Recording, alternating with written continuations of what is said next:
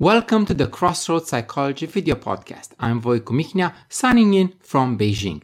In this episode, recorded some time ago, we will talk about positive psychology and mental health. I am joined today by Dr. Dan Guerra, a psychologist and psychotherapist based in New York with over 18 years experience in helping clients increase their wellness and mental health.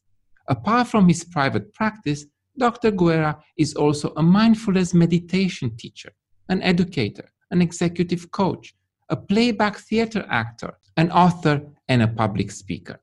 Thank you so much for taking the time to join me today here on this podcast. You're very welcome, Vojko. Thank you so much for having me. I'm honored to be here.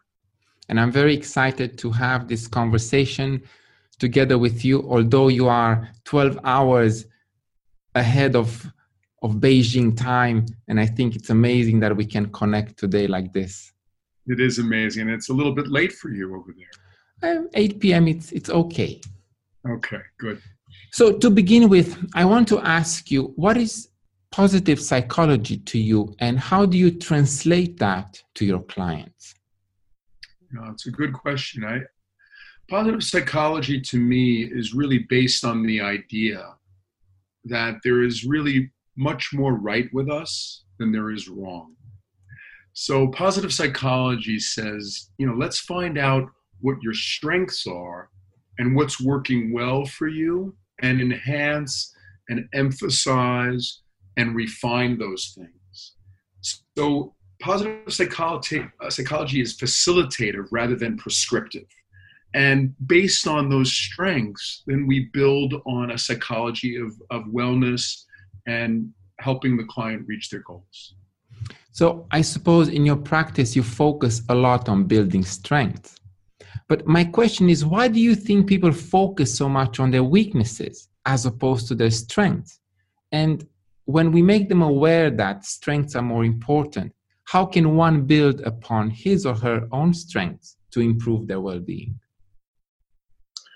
I think I'm of the belief, Vojko, that many of us are raised with a great deal of criticism, combined with living in a society, at least here in America, I'm sure there's other societies like this too, that just so values high achievement and pushing to be the best in everything.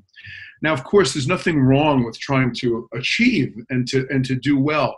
But it does begin to create a self that becomes a bit anesthetized or numb to tuning into the experience of joy and success and letting happiness and strengths be experienced. We're sort of on to the next thing right away. We're more concerned with the self-critical and self-blaming parts as a way for like continuous improvement. So I think it's about balance. I'm not suggesting at all that we throw away high achievement or trying to drive hard to reach our goals, but we might incorporate in just a tuning in to successes and strengths, for instance.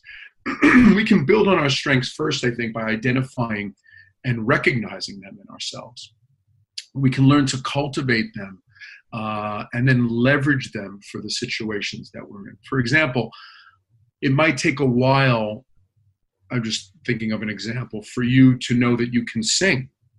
Right? You might have had someone tell you that you're really bad at singing, or maybe you were teased about your voice or something. So you begin to speak negatively about yourself for a long time. And you begin to develop kind of strong belief systems around that. Let's say by accident one day, you might unconsciously be singing in the shower or somebody overhears you and says, "Hey, you have a great voice," right? So you got to take that seriously. And maybe the next step, maybe you're at a family party and you do a karaoke and you test it out and you develop your talent or your interest, right? Yeah, speaking of which, karaoke is such a big thing here in Asia, especially in East Asia. Yes. And not everyone who picks up the mic can sing, but they do sing. That's wonderful.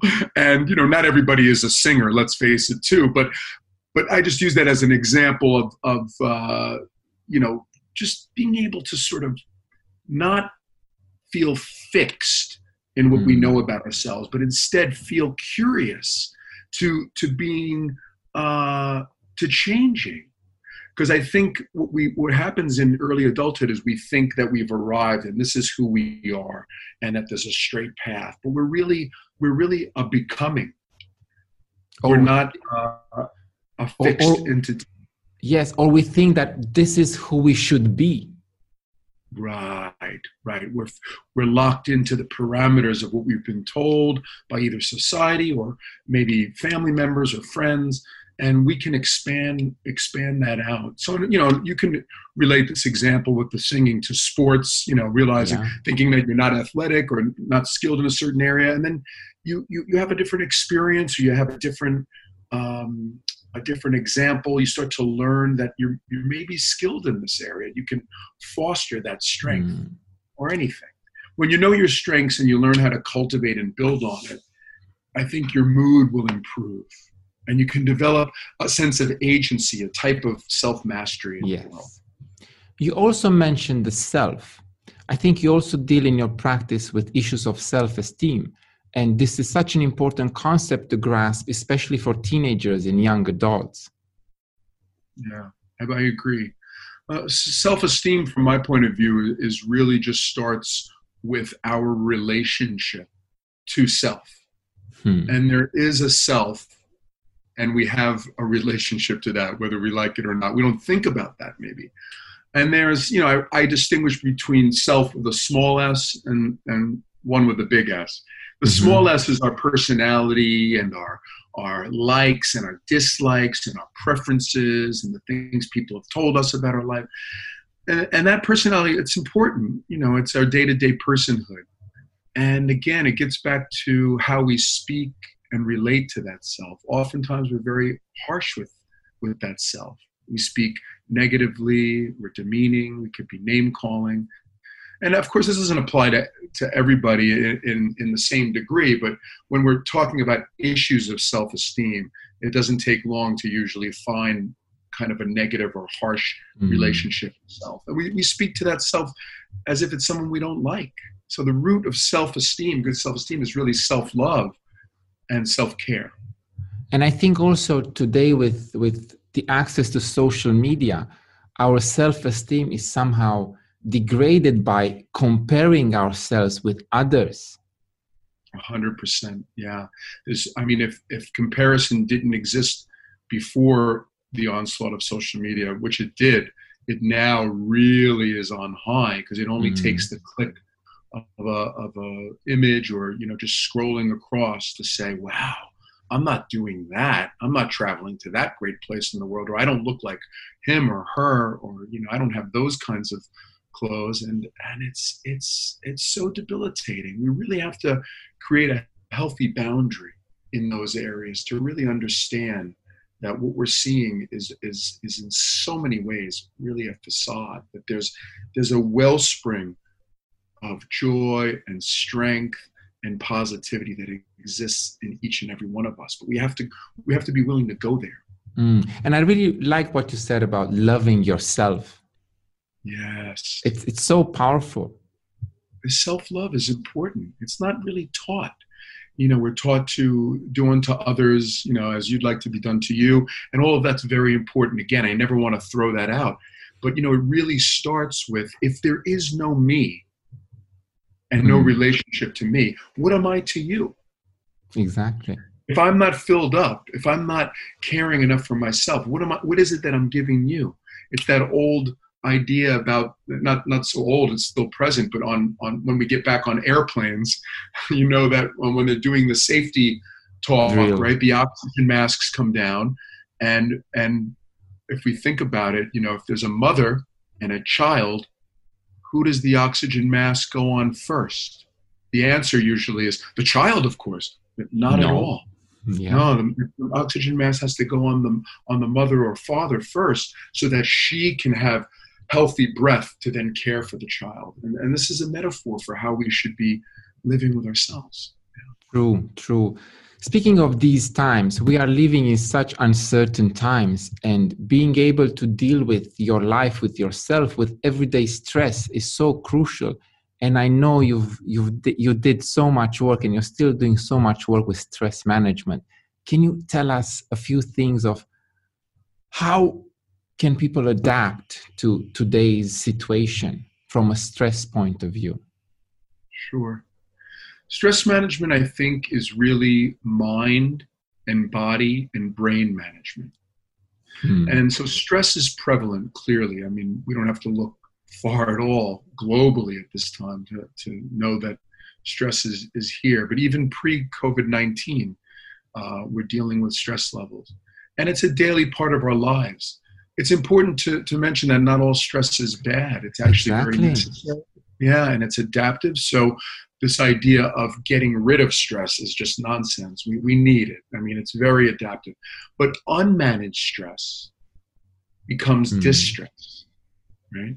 And it's the source of so many problems, including things, medical problems like heart disease, chronic pain, some autoimmune disorders, headaches.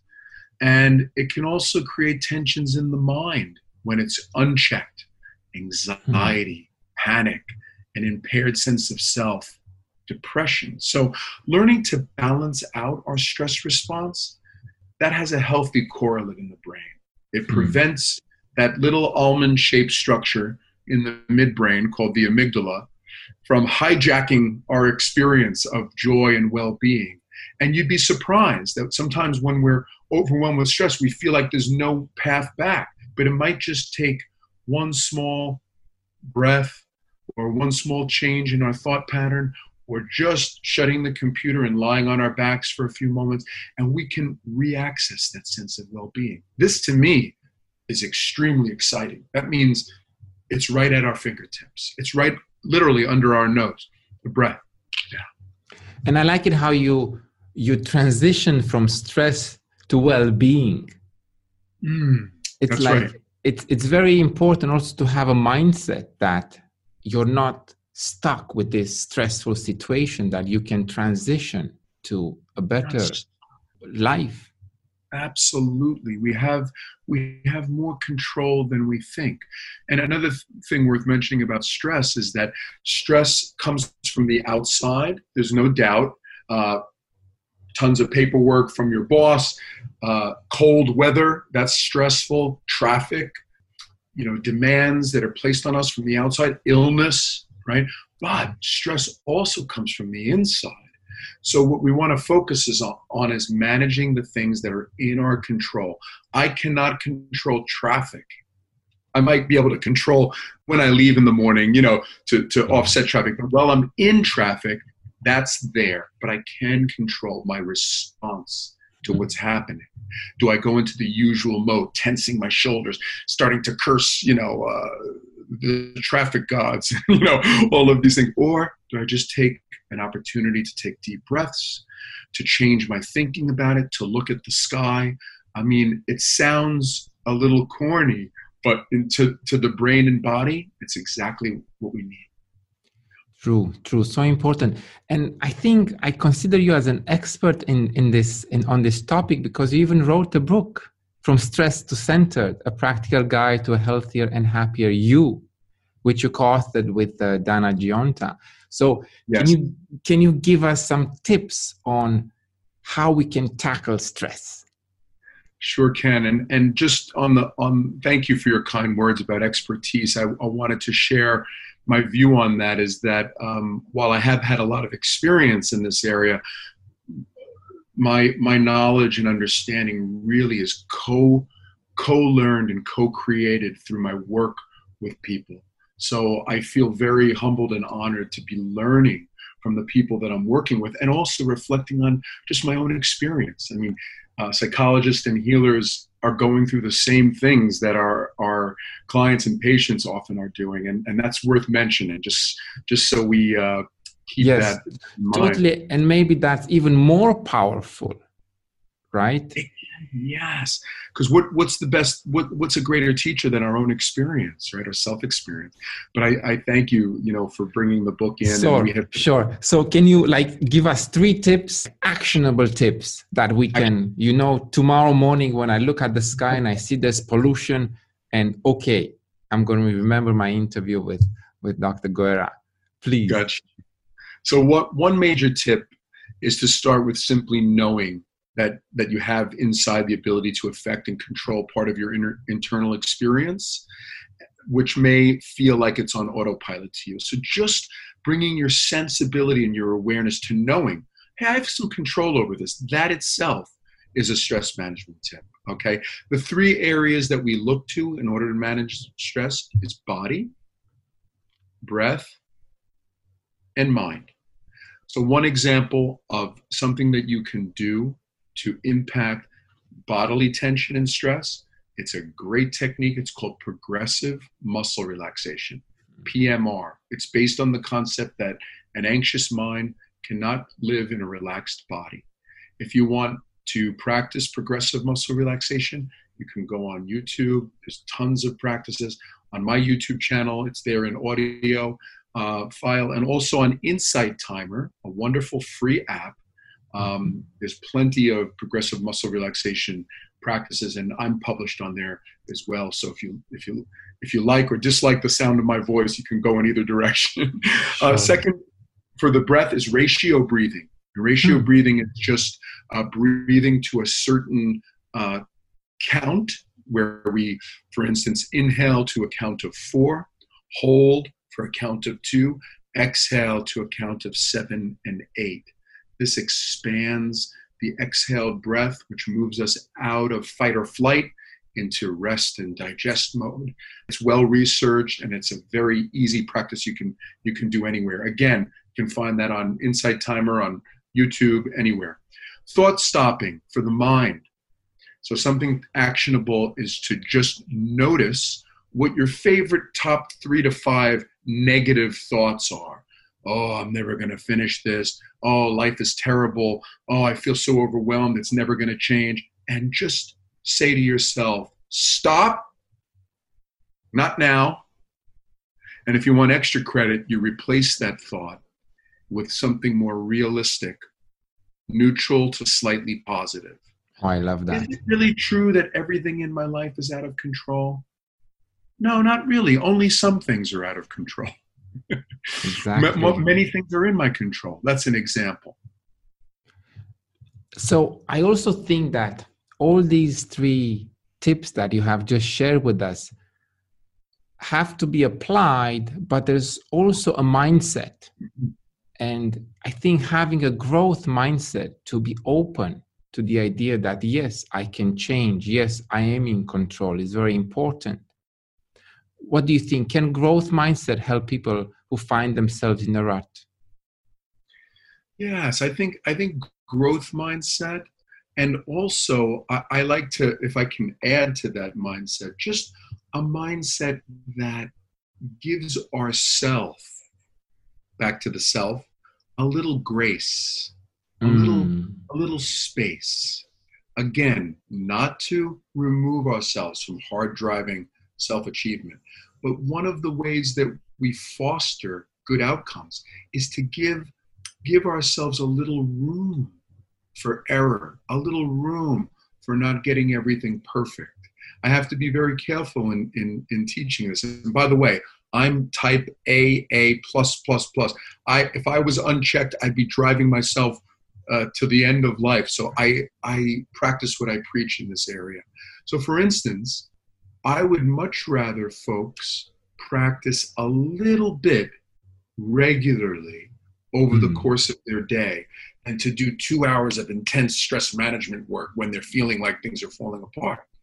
And so, yes, a growth mindset, and a mindset that includes that there can be usefulness and joy in giving ourselves a little bit of room and actually reaching the same outcome. Right. I think it's very important to understand that we are not always on this amazing race, right? And that we can actually slow down and look left and right. And as you said, I like that. Give yourself some grace. That's just amazing. We're Yeah. always like achieve, do, more. When we operate on a constant mode of doing, like you're suggesting, it's the classic way to miss life. It's the classic way to wake up 10 years from now and go, where did the time go? I don't believe that time goes fast. Time goes exactly as it goes. But our experience of time can slow down when we, as you said, look left and right, stop and smell the roses. Not all the time, but in moments. And what we're talking about today are these moments. True, so true. In your practice, you also deal with grief, and you will also address emotional suffering. Like, these are such heavy subjects. How do you approach these issues? Yeah, there's so much of this right now, Voiku, that I can't even begin to tell you what's happening. I'm sure around the world, but particularly in New York, where I'm living. Yes. Everything from first responders to my clients who are not first responders. When you're dealing with grief and emotional suffering, really the hallmark of this is cultivating an atmosphere of being with the other person. You cannot rush grief, move it along. You can only observe, again, create an atmosphere of care and empathy, and sort of walk alongside them, to be with them. Not everybody grieves in the same way. Unlike what we sometimes think in popular psychology, there's these stages that we move through. Elizabeth Kubler-Ross was awesome in her stages, but she even was very clear to say that they're nonlinear. One cycles back and forth depending on who we are personally. With that said, there's a time to help people move out of the stage of grief when they're ready, or emotional suffering, to actionable steps. But when they're in it, when it's just present, the best mode is empathy. Being with, not sympathy. Yes, empathy. Such an important word, and I think we kind of forget that empathy is such an important, I almost want to say, like a skill. It's absolutely a skill, yeah, a hallmark of emotional intelligence. Right. You also have a very unique way of promoting wellness by combining Western and Eastern approaches. Can you give us more details? Sure. I mean, this is a real favorite topic of mine. So even before I entered higher education for psychology, I had a real interest and passion for Eastern philosophy and mind-body practices.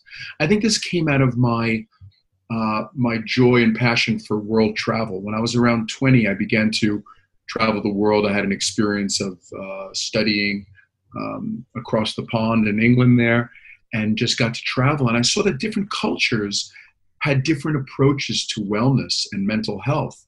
And, I got out of that mindset as Western science is the answer to everything. It's great and it's amazing. But again, there are some native cultures and some old wisdom that's entrenched in these different approaches, and I just was fascinated by this. So at that same time, yoga and meditation were re-entering the psyches of America and of Americans after lying dormant, with the 60s and 70s and that movement. And I had the incredible opportunity to study the deeper dimensions of yoga, not just talking about body classes, make the body look good, but the deeper dimension, with a highly trained teacher and yogini named Guerra, who was from Calcutta. And I started to see the impact that those practices had on my own mind, body, brain.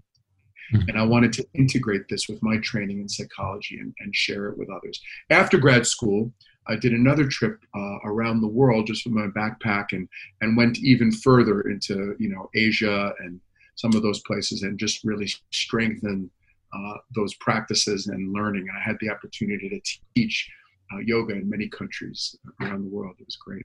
since you mentioned yoga, what are some of the benefits? Maybe it's kind of obvious. Everyone says yoga is so important, it's so good for you.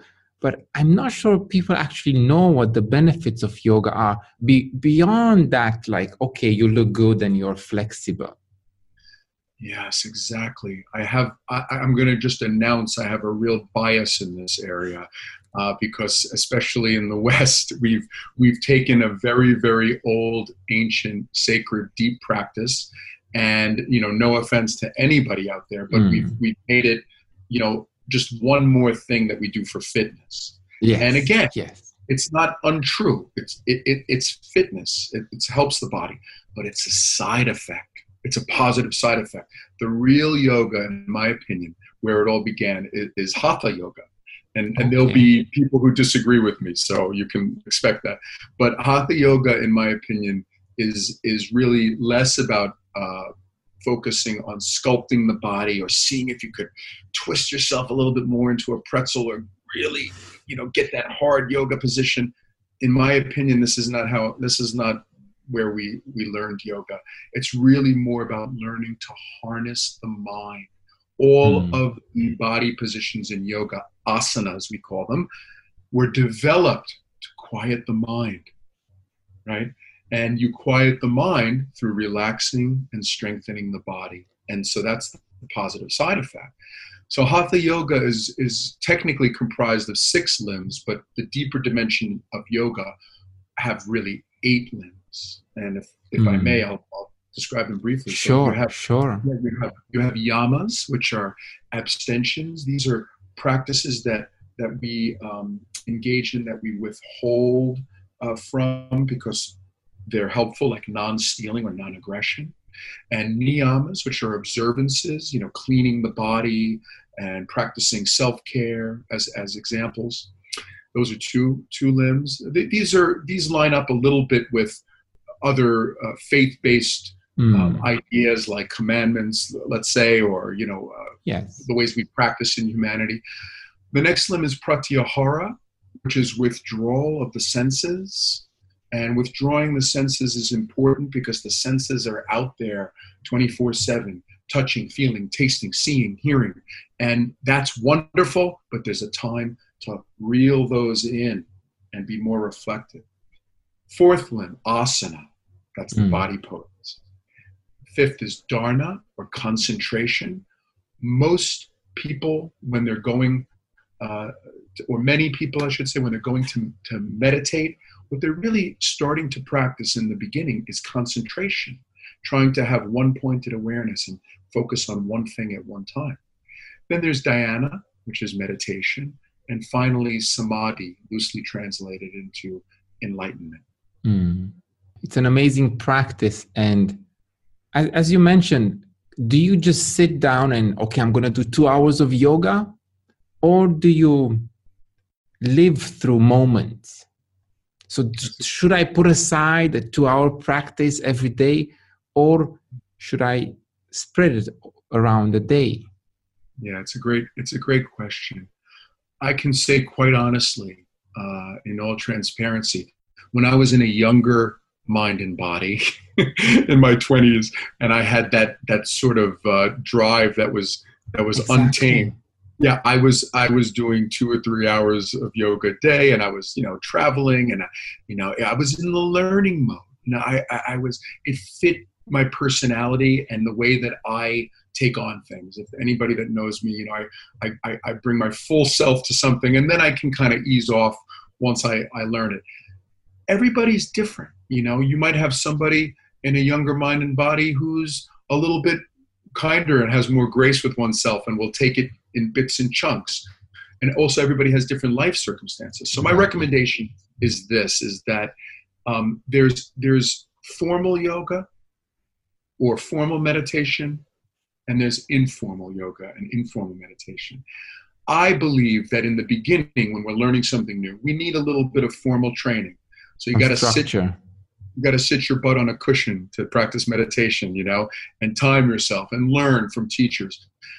Same thing with yoga. Have a teacher. It's much better when we can to be in person with an experienced teacher to learn the deeper aspects of yoga and even asana and body postures. Then after a while, you start to integrate and learn the informal approaches of meditation and yoga. I do practice both formal and informal. Informal meditation example of that would be to keep attentive to your breath and to your own emotions while you're in a conflictual situation with that person. Practicing yoga on the subway or while commuting to work. It takes place by noticing your tension in your body and releasing it with your breath. Or when I was riding the subway, I mean, people are hesitant to do that these days, but when I'm on the train, I might notice how are my feet? You know, am I standing with a straight body posture, or am I slumped, or am I holding on to tension? So I think there's lots of room to practice and feel good about that. That is just great advice. So you are also an advocate of mindfulness-based approach to wellness. It seems that people these days are becoming more and more aware of the benefits of mindfulness. In your opinion, what is the importance of mindfulness these days? Mindfulness-based approaches are very powerful. And I think the reason for that is because it involves many of the concepts and things that we've been talking about up until now. It's an age-old practice dating back through the millennia. And I had the good fortune of, when I was kind of coming up in graduate school, that there was a lot of good published research in this area, driven a lot by Center for Mindfulness at the University of Massachusetts with John Kabat-Zinn, who was an American microbiologist, but he was also a practicing Buddhist. So he had that Eastern wisdom and training in meditation, but wanted to find a way to make it very accessible to regular folks like you and I. So mindfulness and mindfulness-based approaches are really about learning how to cultivate and harness one's attention. And we are in a world and in a time period more than ever where attention and focus is very scattered. It's everywhere, all over the place, and you don't have to have a diagnosis of attention deficit disorder or hyperactivity and these kinds of things to relate to the idea that we've become somehow a culture that's trying to do many things at once, and we're doing all of those things at 40% effectiveness. And the art of focusing on one thing at one time, in this case particularly our own inner experience, it's been lost. And when we return to that, we recognize that there are a ton of benefits, including being able to manage stress responses, increase our concentration and focus, have better outcomes in relationships, improve our physical and mental health, have better outcomes in business, benefit from greater leadership. It really involves emotional intelligence, those aspects of emotional intelligence that involve self-awareness. What is it that's going on inside of me in my thinking and feeling? And then self-regulation, being able to modulate, and for me to be in the driver's seat, not in the passenger seat, of those thinking, those thoughts and feelings. And then also being aware enough to know socially what's happening around me, so that I can sense what's happening in you and respond appropriately, so that I can be aware of, is this person trying to harm me or help me or somewhere in between? How much of it is you? How much of it is me or us? And those kinds of skills all helped and cultivated with mindfulness. And I think these days mindfulness is more available to everyone. There are so many apps one can use. There's a plethora of information. So if I were to start today mindfulness practice? Where can I start? Well, it happens in the same way as some of these other practices, to just find a good teacher. And there's plenty of them out there. There may be some that are not so good. So using your mind to discern what is and what isn't. And there is no better teacher than self-experience. So you will start the practice of mindfulness by beginning to trust your own inner experience about the relationship you have with the teacher, whether that teacher's on Zoom or YouTube or in person. Wherever possible, I always believe in person is better, but we're living in strange times. And yeah, just start by doing a little bit of reading, a little bit of searching out, understanding. I love John Kabat-Zinn's books. They're accessible to the everyday person. One great place to start is Wherever You Go, There You Are. Fantastic book with 3-page chapters that you can kind of skip around in, and you can start to begin to understand where mindful approaches are. And then after that, you have to sit and do the practice. And again, there's so many different types of teaching out there. I have my own form that's more related to mindful-based stress awareness, but there's so many types of mindfulness trainings out there. Earlier on today, you mentioned the mind-body connection. And I think you see a connection between mind-body and physical illness. How so? There was a time, I believe, when humans were very much interested in their higher order thinking and rationality. The age of rationalism, enlightenment. And I think we got stuck there a bit. So that age was very important, but we got so obsessed with it to the point of ignoring the wisdom of our body and our emotions. So it's that old Cartesian adage of, I think, therefore I am. So I would revise that today to say, I think, I feel, I sense, I listen, therefore I am. We've understood that all these things are equally important. So it's got us off track a bit with respect to our own body awareness and well-being.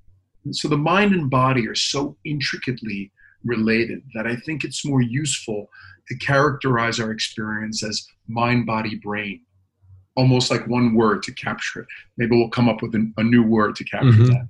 So one impacts the other so greatly.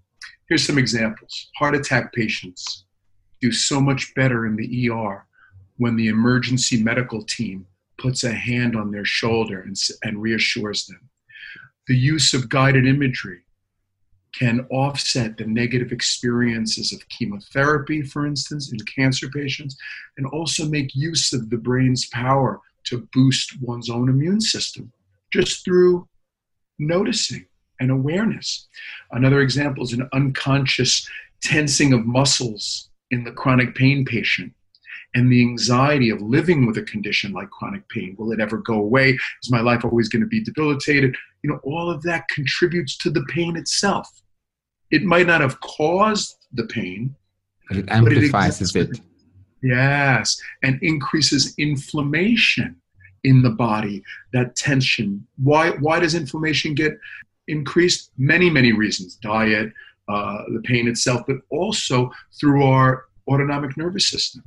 When you're chronically stressed and you're activating the sympathetic branch of the autonomic nervous system, fight or flight, on and on and on, you have certain neurotransmitters and hormones being secreted like cortisol and adrenaline. And in short term, these are so adaptive and important, but over the long term, they work against us. They inflame the body. One example that you might find interesting too is one of my first patients when I was a very young graduate student had chronic headaches for years and years, couldn't get rid of them. Even went to the point of thinking about surgery. There was medicines. She was on all kinds of medicines. Finally, the doctors got so fed up. They said, go see a psychologist. This must be, something that's psychologically related. Well, in a sense, they were right. It was unfortunate that the way they delivered it, because it felt like she was to blame, which she wasn't. But when we looked into her life, we realized that when she had headaches, that was the one time in her life where the family started to show her attention and love and care. Just happened to be that way in her family. She was responsible for everything. She worked full time, cooking, cleaning. The husband expected dinner on the table. Just happened to be that way. But when she had a headache, somehow everybody chilled out and started to turn their attention to her. So she was in an incredible dilemma. I give up my headaches. Now, this isn't conscious, right? But I release, give up my headaches, and I lose this very, very important emotional need in my life. Or I keep these headaches, which I can't stand. I mean, it's really debilitating, but at least I get some. So we had to work with her assertiveness and asking for emotional needs and changing the structure of the family. So I give that example only to say it's a very complex system that we have. And that secondary gain from physical problems relates to why the mind and body are so intricately related. So true, so true. Let's switch a bit gears here, but actually I don't think we're switching gears. You also have an interest in theater and how theater can be used as a cathartic experience. First of all, where is the passion coming from for theater? And again, how do you actually implement this in your practice? I thank you for asking about this. It's such a joy. I don't always get to talk about it. This might be a little bit unique to my personal path, although it is out there to be discovered if other people want to figure out the correlates between psychology and theater. So the way it's happened for me is that ever since I was a young boy, I've always had a passion and interest in the dramatic arts. I think I suppressed it in service of doing something serious with my life and being more scientific and headed toward that path. For whatever reason, I had that in my head that I want to stay away from that, even though between you and me, I had a real love and passion for that. So that was dormant for a while until I got into late university and grad school, where I started to audition for theater, and I was getting parts, and I really loved it. And I started to see some overlap between psychology and theater. Number one, I mean, character development and personalities are rife and rich inside theater, right? And plots and those sorts of things. We just need to look to Shakespeare as one example to see, how many psychology moments we have there. But what happened over time is I started to become aware of things like drama therapy from J.J. Moreno. I didn't really do a deep study in that, but it was in my awareness. And then somewhere about 10 or 11 years ago, I had been doing little bits of theater here and there, did some voiceover work, but I opened up Backstage Magazine, which is a magazine for actors to see what auditions are going on in the city. And there was this advertisement for playback theater performance. I had never heard of playback theater. Well, I went for the audition, and I've now been a member for 10 years, and we perform. Wow. We perform in different parts of the world, actually, but mostly in New York City area. And playback theater is a form of theater that plays back the audience member's story or experience. So it's interactive theater. Usually you go to a theater, you sit passively, you watch the performers, you clap at the end. But in playback theater, you have a conductor or an MC that interacts with the audience, and it's usually weaved around a social justice theme. That social justice theme could be around mental health awareness, could be racism, could be violence against women or LGBT communities, any of those things. And we cultivate stories in the audience, and the actors will play those stories back through improvisation. No rehearsals, no script, just listening and performing. So we're trained in improv, we're trained in listening, empathy, validation, and we have a musician too, world-class musician from Russia, who is also an improv performer, and he improvs the music. Sometimes we'll sing the story or we'll act it out, and that's how the passion got into practice. And it is related to psychology. Yes, totally. It's amazing how the arts, music, painting can play such a big role in therapy. Yes, absolutely. There's that as well too. That playback theater is only one form of this. Clearly, there's so many other forms where, like, as you mentioned, that relate so much because it relates to our emotions, our passions, our inner self. Self with a big S, if you will. Yes. I think I kind of see a trend in this discussion, and as we approach the end of our interview, I think we mentioned some very important words here: self, empathy, mind, body, meditation, breathing, which I think are very important concepts that we don't have to master today, but we can start thinking about them and putting them into practice little by little, right? Absolutely. Yeah. Total agreement. As you know, I'm also a psychology teacher at an international school here in Beijing. So I want to show this video to my students. What advice do you have for young people thinking into going in psychology, and how can psychology help them in their future careers? Not necessarily as a psychology teacher or as a psychologist. Yes. We could do a whole talk on this, but I'll suffice it to say that I want to start by just saying that psychology is so broad. It's so broad. This will create anxiety for some people because we want to know a specific path, but for others, it will create possibility. I recommend it create possibility for those that are interested. So much you can do. Research, you can help people, hopefully like I am with mental illness. There's writing, there's teaching. You can move psychology into business. This is another hat that I sometimes wear with executive coaching and helping people develop their leadership capabilities. Advertising. Yes, marketing. Marketing, human resources. If you think about it, psychology exists in almost everything because people exist in almost everything. And, to have those kinds of people skills are so important. Then there's all of the branches and side brands of psychology like neuropsychology, biopsychology, social psych, evolutionary psychology, animal psychology, personality development, child psych. So lots of opportunities. Another way that getting into the field can help if you're interested in and aware enough is that you can start to use these concepts to know yourself and to practice your own mental health. It's not a surprise or it's not a secret that many therapists who have gone into the field have had some trauma themselves, some difficulties in their early childhood.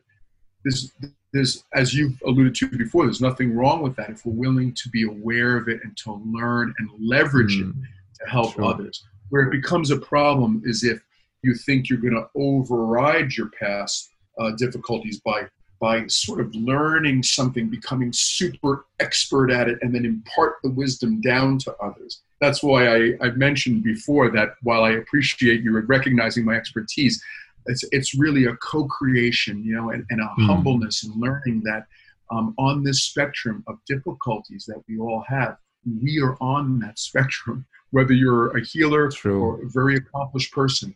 This is good news. This is good news because we can learn and grow. So my advice to your students is to really delve into your passion and let that lead you.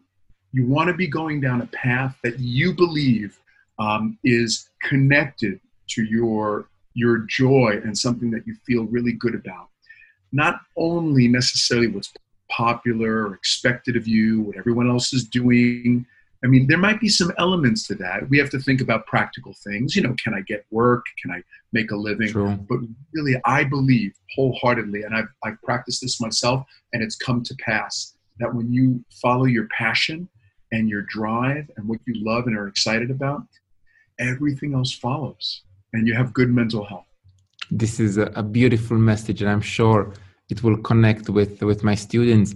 Lastly, I see a bookshelf behind you over there. Can you give me one title of a book in positive psychology, if possible? Because I am on a mission of making positive psychology as part of my life. And Awesome. I'm trying to understand how positive psychology can be implemented in everything that I do, from daily life to business to sports. So what is one book that you recommend for me to read, for our listeners, for our readers? Okay, I'm happy to recommend it. And the authors is one where I've struggled, as many do, with the name for so long. You may not struggle with the name based on where you're from. Well, let's see.